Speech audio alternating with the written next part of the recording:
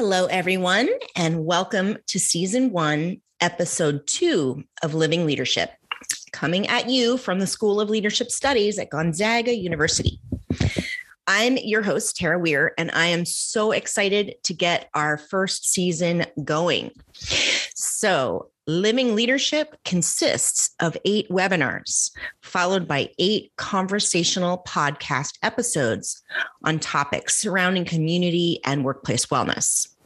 We are leaning in to what you need in and out of the workplace and how employers can support you in that.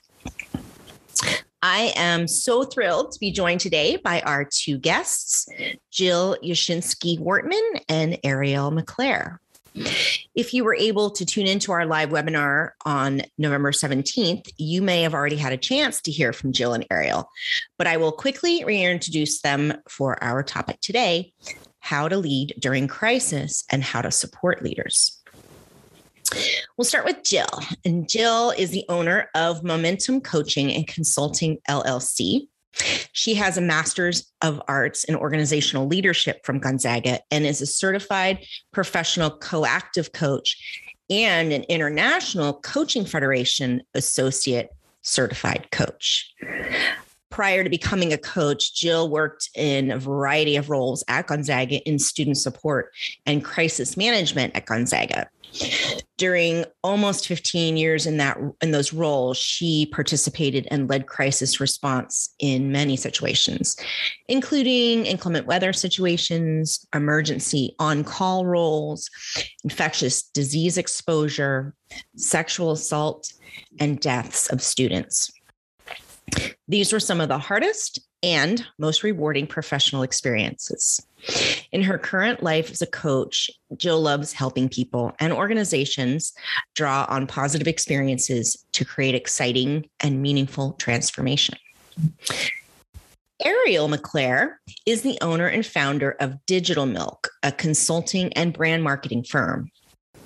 She is a passionate industrial and organizational psychologist who pushes herself and others to promote a positive, ethical, and results-driven workplace.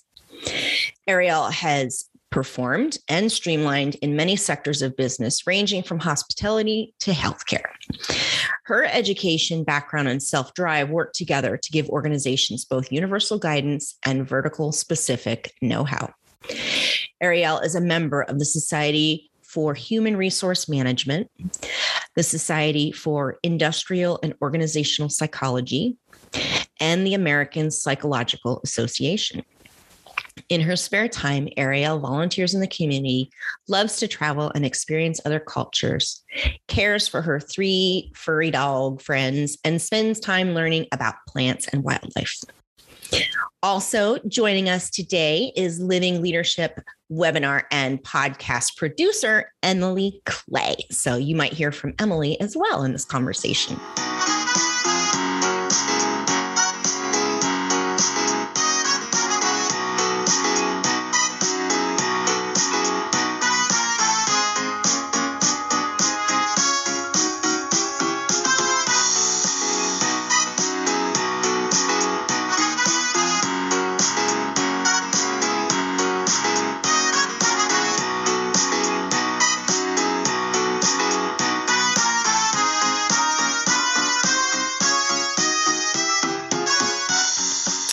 All right, so let's get going.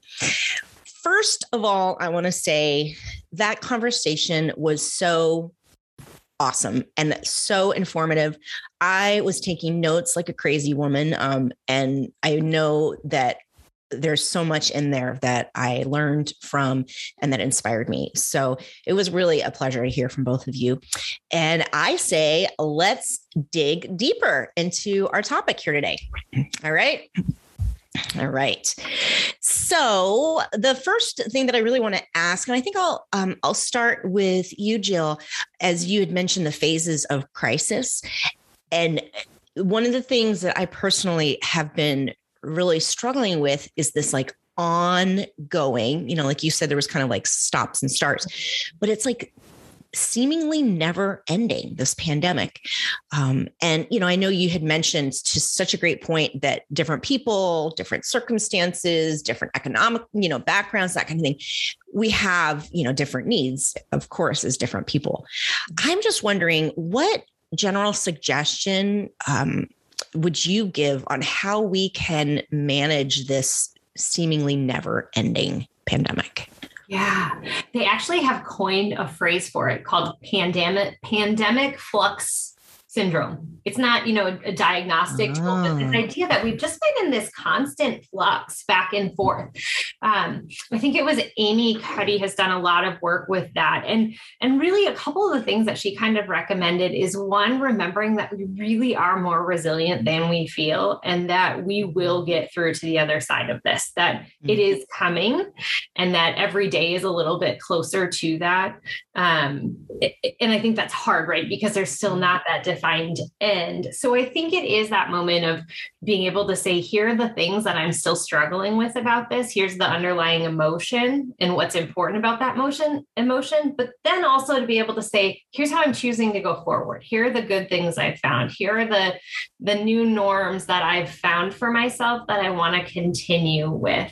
And being able to take those steps. I think the thing that has been interesting is I think each of us have emerged from this in a different way. So it's what level of risk are we comfortable with now? Right. So I was having a conversation with a colleague recently about Thanksgiving, and she's like, wow, well, some people want to do this for Thanksgiving, but others don't want to do this. And so I think it's also being clear about, these are the perceived personal risks that I'm willing to take right now.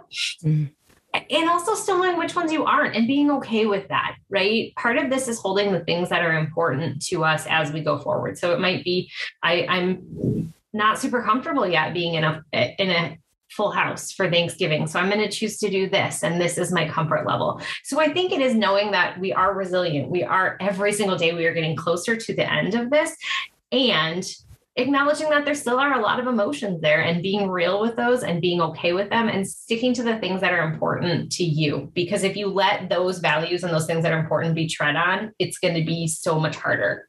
Yeah. Yeah. That's so true. My husband and I, we host an annual backgammon tournament. It's a family tradition for many, many, many, many years on the Saturday after Thanksgiving. And that's been a tradition of ours that we've loved. And we canceled it last year. And so this year we've been considering it and talking about it and really sitting with it. And we finally made the decision that we weren't comfortable having that many, because it's a huge, wonderful, huge family. Yeah. So it was a decision we had to make, but it was one we had to come to together and then communicate it. And, people really understood. I just think it's going to make it even that much sweeter, hopefully next year when we have it. But I appreciate that sentiment on really honoring what you need.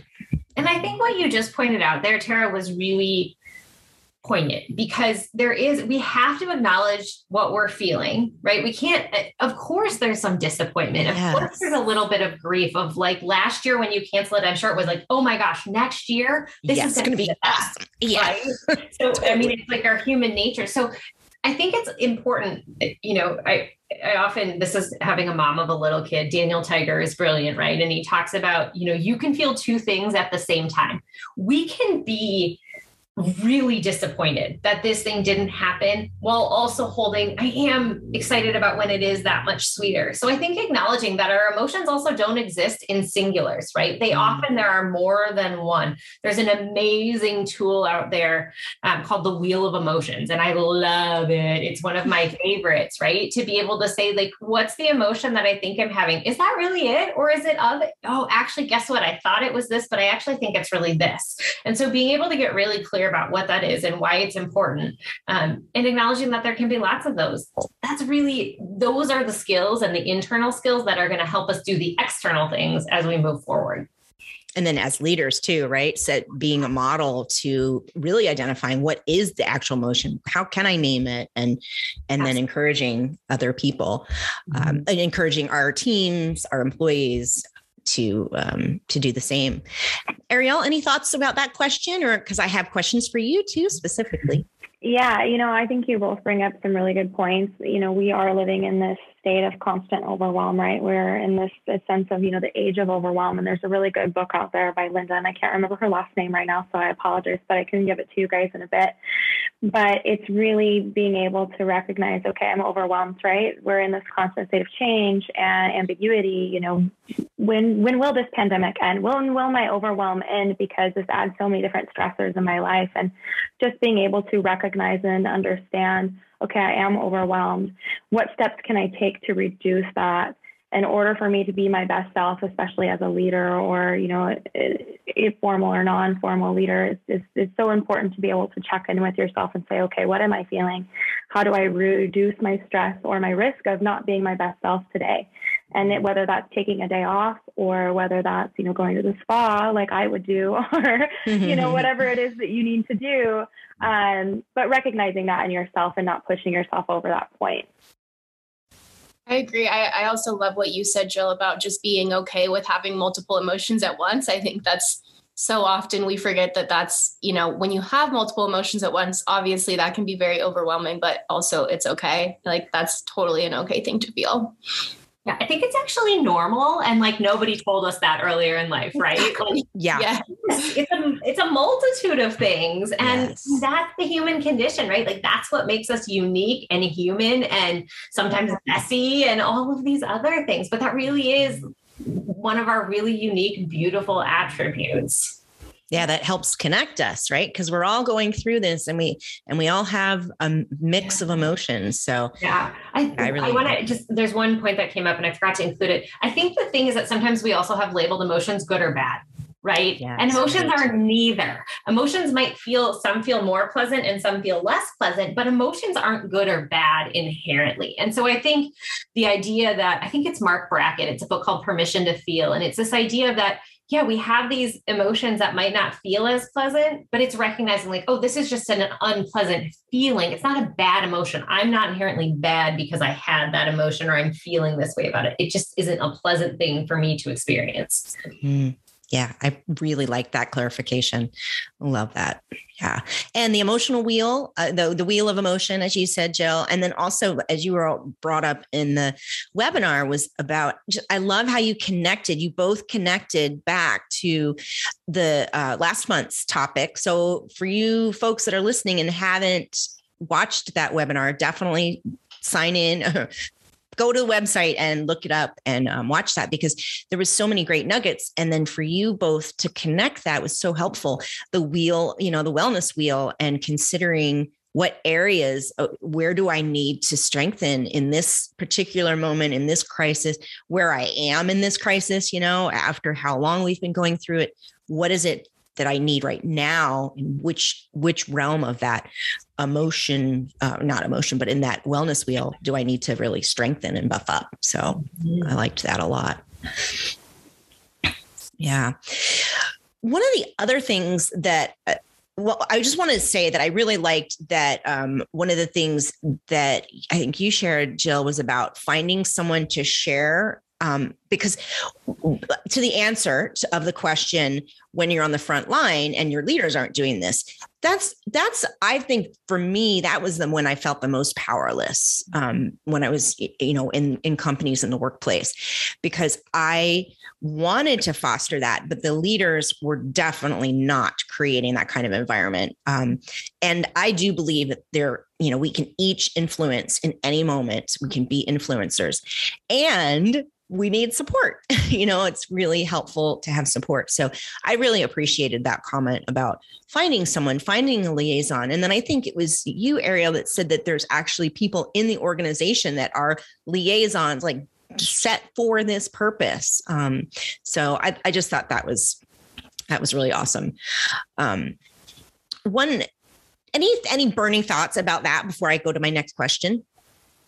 I guess, for me, just kind of to touch a little bit more on it, it's like, how do I know who's my liaison? How am I supposed to find that person in the organization, especially if they're not talking to me? And a lot of times that could be an HR professional, that could be, someone you feel safe going to, but somebody that that you can talk to, and whether that could be, the director of HR or maybe an HR generalist or whoever that is, find that point person in your organization that's willing to help you kind of cultivate that climate, and that way you can kind of change the culture. It should be coming from the top, but that's not always how it is, right? So you have all these lower level employees that feel powerless and helpless and psychologically unsafe. And so, find those point people and try to create that for yourself. And if your organization isn't willing to do that, we kind of talked about what is that looking inside yourself and what is the next step you need to take. Right. That was to Jill's point, I think, during the webinar, was a great point of like, okay, sometimes it just gets to a point where you're like, is this environment really going to help me thrive and be my best self? And if the answer is like, okay, enough is enough, then finding another one. I do want to ask specifically, starting with you, Ariel, about the clues, like what clues, if I'm a leader or even a frontline person, what clues can I look for? Like, what are the top 3 things that tell me that, that this psychological safety is missing? So like, what are those clues? And then what would be the 3 top steps you recommend that I take? And, it could be different for a leader and it could be different for a frontline person. But what are your thoughts about that? Yeah, that's a really good question. It's a loaded question, right? Because there are so many different avenues you could go through here. And someone who is on the front lines, in a meeting can recognize psychologically unsafe environments, or the leader could recognize that as well. And so what do you do, right? I think some of the top indicators of a psychologically unsafe environment are, one, the only people in meetings who are talking are probably the executives or your boss. That's a big red flag. Another giant red flag is nobody else is willing to speak up in those meetings. Okay, now we'd love to hear from you. Not one person says a word. Why? Because they're afraid of that retaliation. Or if I really told you what I thought, I might not have a job tomorrow, or I would have 10 more assignments on my desk because now I'm being punished, or whatever, that ends up being. So I think those are 2 really top big indicators. And then one is, when people are avoiding having discussions about difficult conversations or hot topics, diversity, inclusion, things like that. If you don't want to talk about it, then how are you really supposed to get through the other side? And those are some things that, let's be honest, we don't have a manual that says this is exactly what I need to do, when I need to do it. There are some, very oriented task-based things, but usually in jobs, there is some ambiguity. And so we don't have the answers to everything. So let's open that environment and really get that feedback so that we can have the right answers to that, and we can foster that environment. So if you're avoiding those conversations, if nobody's talking in your meetings and you're the boss and you're the only one talking, it might be a psychologically unsafe environment.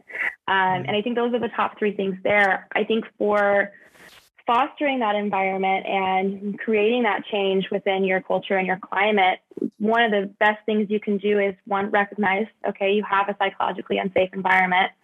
We want to foster that. So we need to ask some questions. Let's put out a survey and really gain some feedback on what people are feeling and why they're feeling it. What is their perception? Because you really want to make the change, not based off of your perception, but based off of everybody's perception. What's best for the organization and what's best for the people that I'm leading, right? And so gaining that feedback, collecting some data there, and then using that data to really put in a plan, involve other people into that plan, and really hear out the individuals and make them feel recognized for their contribution. Thank you so much for taking that survey. Based off of your feedback, we're going to make some changes here and here because we recognize that your contributions are meaningful.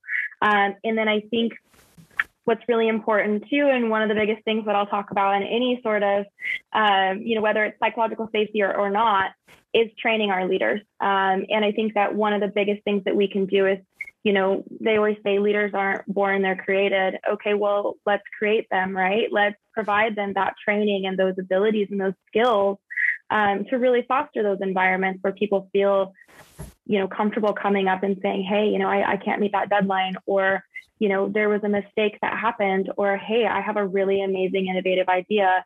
And how do you create that? And so I think that training those individuals, surveying and really understanding where the psychological safety isn't, and then where can I make that change? That's awesome. I want to chime in really quick, because I feel like such an important aspect to psychological safety in the workplace is that it truly extends so far beyond the workplace for so many people. Thinking personally, I feel like I've been in situations in different jobs where I've been feeling very psychologically safe and very unsafe in different roles that I've been in. And like, wow, the benefits that it has given me outside of the workplace and how I feel and how I am able to live my life, and, just like the mental, emotional stability in other aspects of my life it's crazy. Like it extends so far beyond the workplace for employees. I think it really does, because, let's say you have a psychologically safe environment that you're in, that your contributions to the organization are meaningful, because that you're being heard, that you're being, valued, right? And so you can go home, and then that can translate in so many other aspects of your life, especially in this time right now where the world is changing and we're in all this time of uncertainty, and the pandemic will never end, so and we have all this overwhelm. It's so important to have that, and it just creates so much meaning in so many other aspects of your life. So I'm really glad you brought that up, Emily. Yeah, absolutely. Yeah, I want to chime in on something on that. And I think, Ariel, you talked about it, is it's not only that you get the feedback, it's that you do something with it. I think that's the part that always kind of, I'm not really sure what's worse. Is it worse to get a survey and do nothing with the feedback, or never have surveyed? I don't know. I kind of I gotta think about that, because I feel like as an employee, I am so much more frustrated if you asked for my feedback and then you chose to do absolutely nothing with it.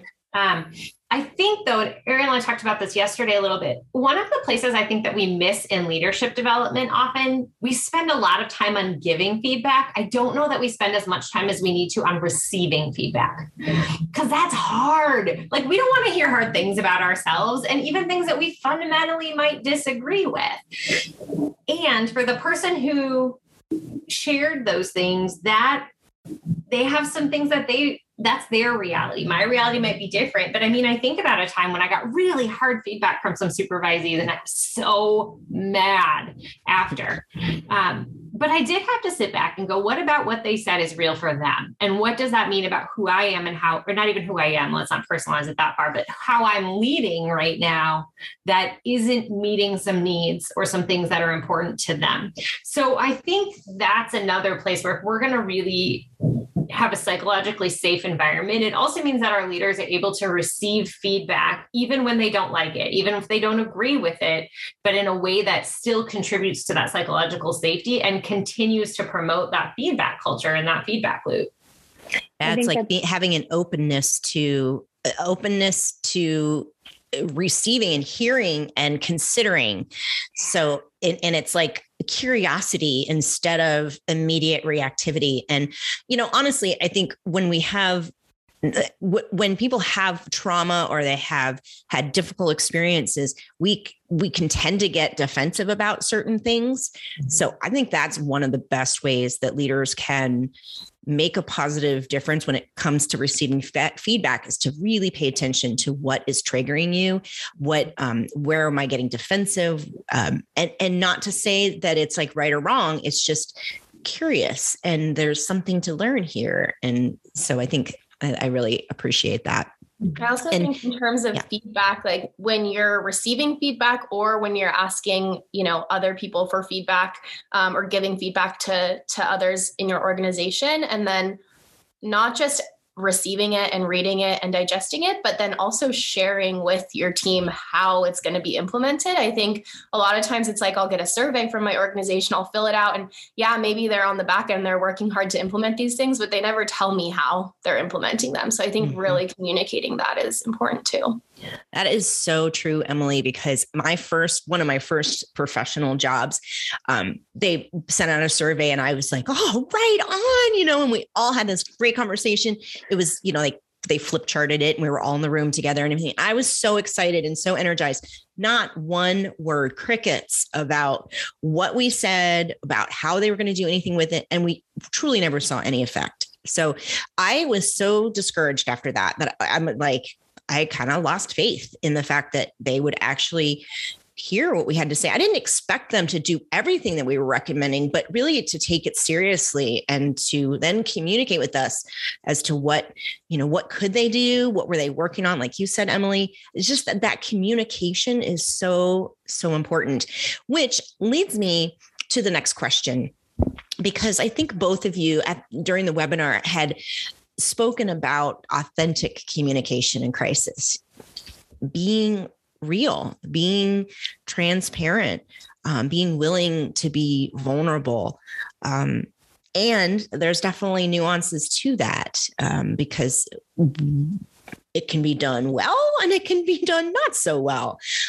So I'm just curious from both of your experiences, what would you say about the nuances of that kind of communication we're talking about in crisis, whether it's in a psychologically unsafe environment or we're in the middle of an emergency?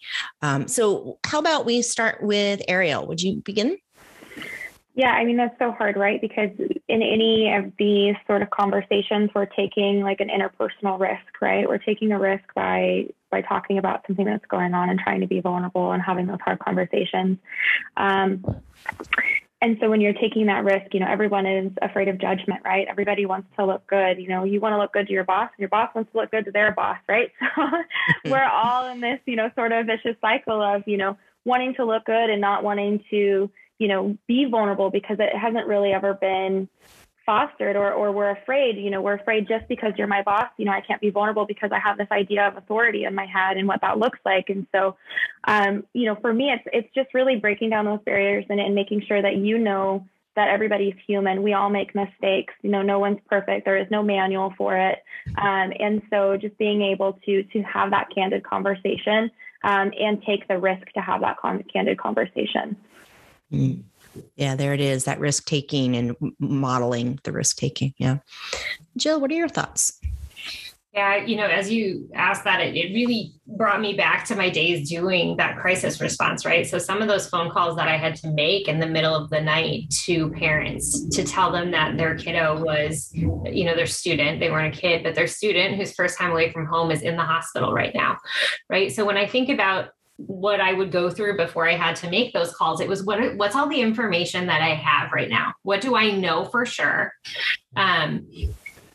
Where the parents are going to want more information. I'm kind of the relayer of the message. So where is the next place? How can I make sure they have a phone number, the name of a doctor to get to? Who has laid eyes on their student, right? As a parent myself, I want to know that somebody has seen my kid and they are there, right? And they are okay and as okay as they can be, and they're in the safest place they can be. So when I had to call a parent at 2:30 in the morning, right? Nobody calls at 2:30 in the morning to tell you good news usually. Right. And so it was this, thinking about not only the information, but how I said it. So was my voice calm? Was my rate calm?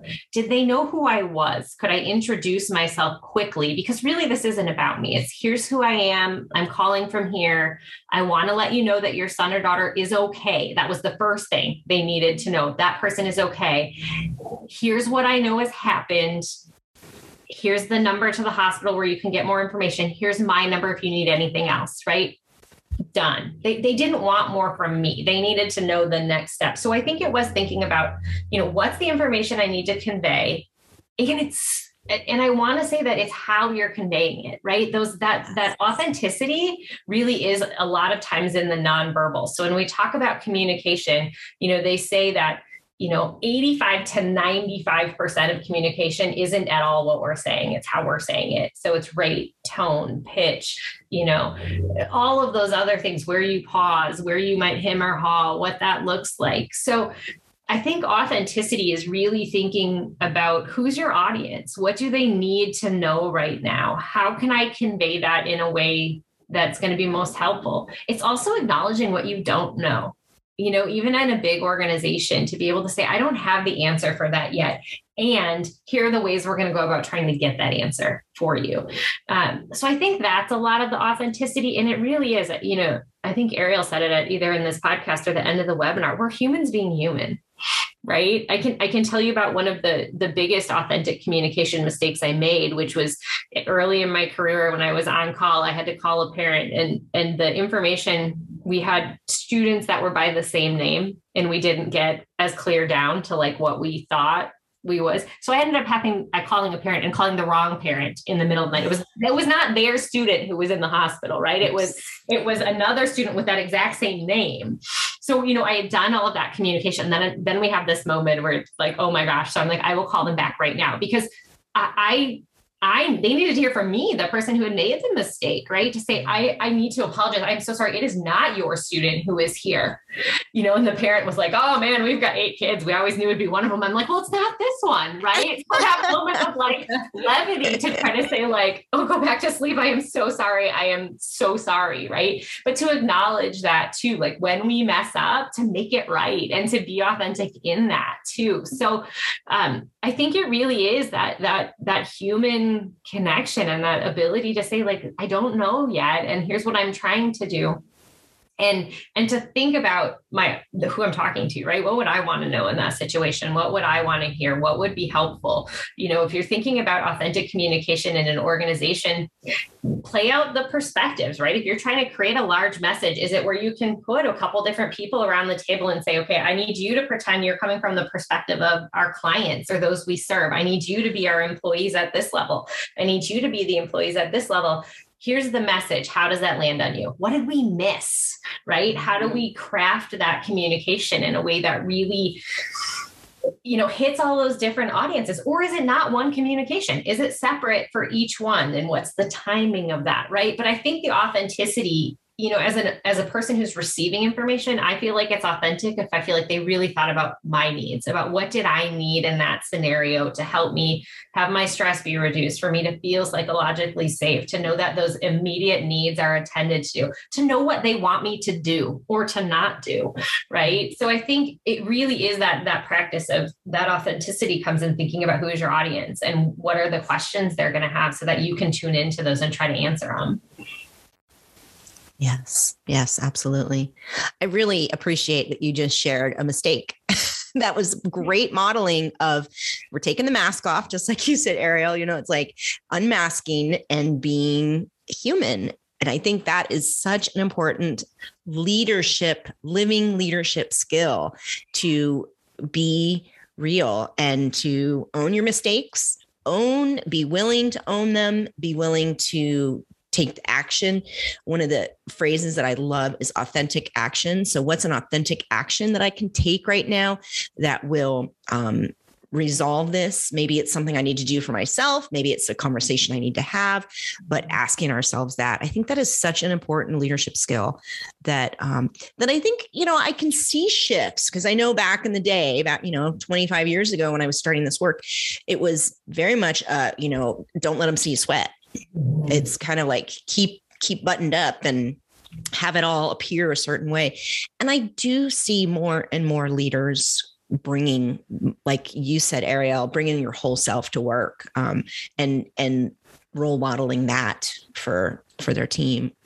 Yeah, I mean, it's so important, right? And Jill touched on a lot of this, but also, I'll just kind of say it's, you want to create that environment, right, for everybody. So, if you're a leader, realize, one, you're human, right? And the other person you're talking to is human too, right? We all make mistakes, but, setting up that environment for them as well. So, what can I do to make you comfortable in order for you to kind of, open up? That way you see me as human. And then we can have more of that authentic connection too. So I think that is just so important. Absolutely.